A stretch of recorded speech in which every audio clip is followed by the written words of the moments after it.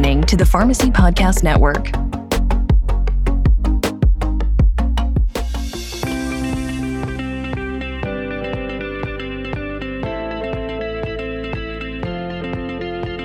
Hello and welcome again to Occupation Station. I'm Diane Donato, and our guest today is Noushin Ahmed. She's part of the class of 2016. She's a senior associate with the Pew Charitable Trust's Substance Use Prevention and Treatment Initiative.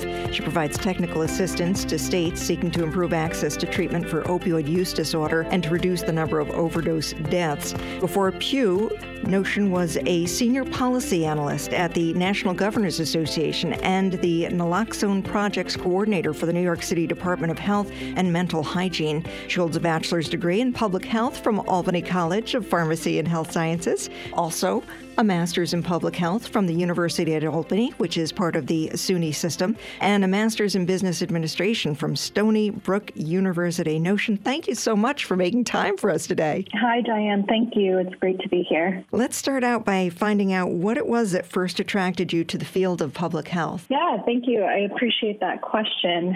I suppose I'll start off a little bit at my inception with ACPHS. Like most people who come to ACPHS, I wanted to be a pharmacist. That was really what I had set out to do. Quickly, I learned, though, that that wasn't my cup of tea. I had more of an interest in public health because I quickly learned that, to an extent, everyone that goes into health or health sciences, they want to help people.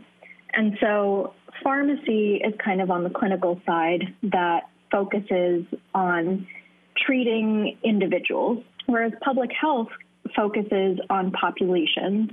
And I found that to be the most attractive thing about public health is that you can have such a broad impact by taking smaller yet measurable actions. And I think another thing about public health that really drew me to it was that it's such a multidisciplinary field. You can work on anything from water quality to maternal home visiting programs to changing policy on a local, state, federal level. So there's just a lot of flexibility within public health.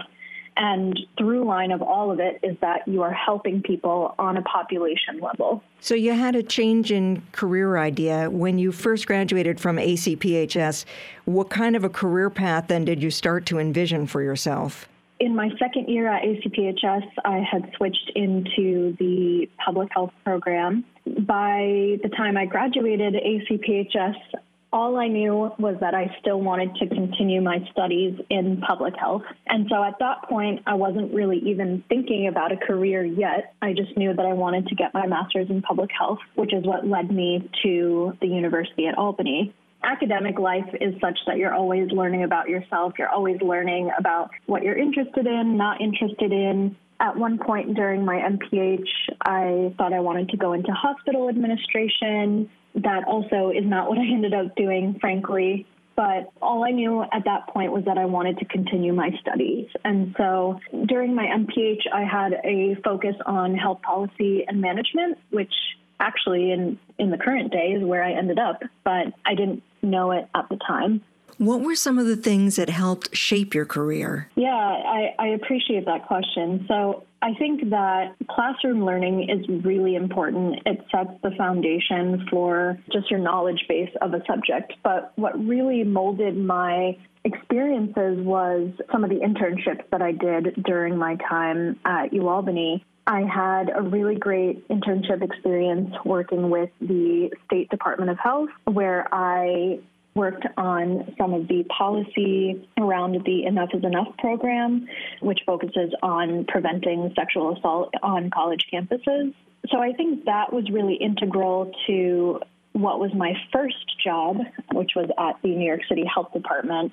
I really liked working on that programmatic level and just understanding the nature of a health department. I think that internship experience really helped me. So going back to my initial point, classroom learning is very important, but I think internships and practical experience goes a really long way as well.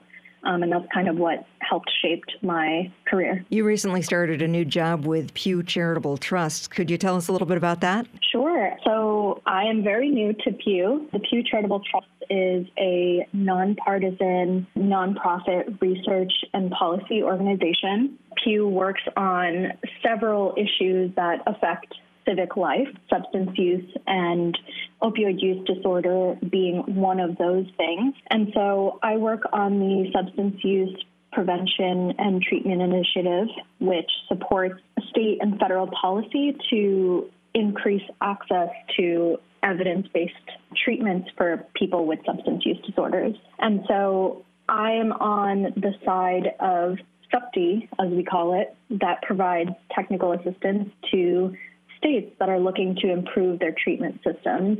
So whether that's through payment reforms or any other policy levers, we look to improve the treatment cascade within states. What does a typical day look like in your world? A typical day, lots of meetings. A typical day includes working with folks directly at the state level.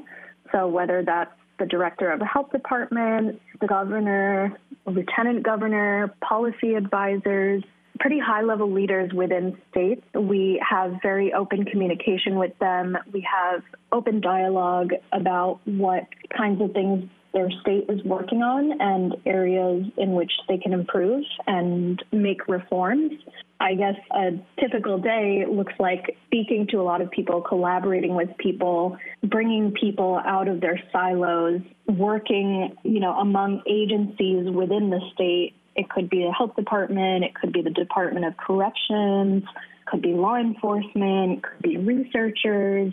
So just working with a whole host of stakeholders within a state.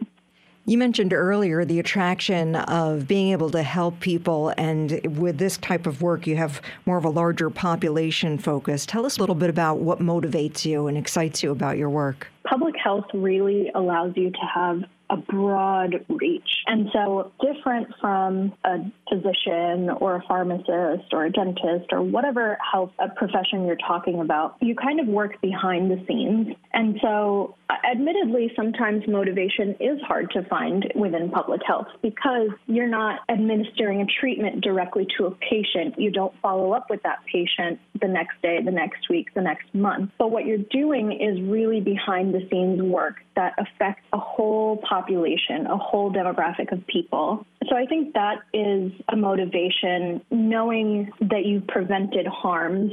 Another thing that really motivates me in my work is just being able to work with such brilliant people day in and day out, just truly amazing people who care about the good of society. And that often means undoing harms that have been perpetuated for decades, things like systemic racism, or in my field, also the criminalization of drugs. And so just working with people who are very passionate about their work and people who are interested in building a better society is really what motivates me, and it inspires me. Okay. And I hope to be that for other people as well. Could you tell us a little bit about how ACPHS helped prepare you along your career route and help you get to where you are today? Right. Well, I think just the level of coursework at ACPHS is phenomenal. You're learning from professors, you're learning from your mentors who are really, really knowledgeable, really smart people, and who really care about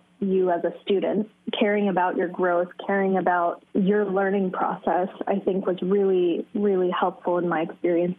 During my first 2 years when I was interested in pursuing pharmacy, I did have some very challenging times. I did have a lot of self-doubt, but I think what really helped me push through that was the kindness of the professors who were able to tell me, like, pharmacy might not be what you are interested in, but there are so many other things that can spark your interest and really motivate you to accomplish great things. And I'm so grateful for the professors that helped me throughout my time at ACPHS because they were really inspiring to me. And what advice would you then have for current ACPHS students? Know that there are many, many paths out there for you in your career. It's very rare that somebody does one thing career-wise for decades and decades. It's great if you do. It's great if you get fulfillment from that.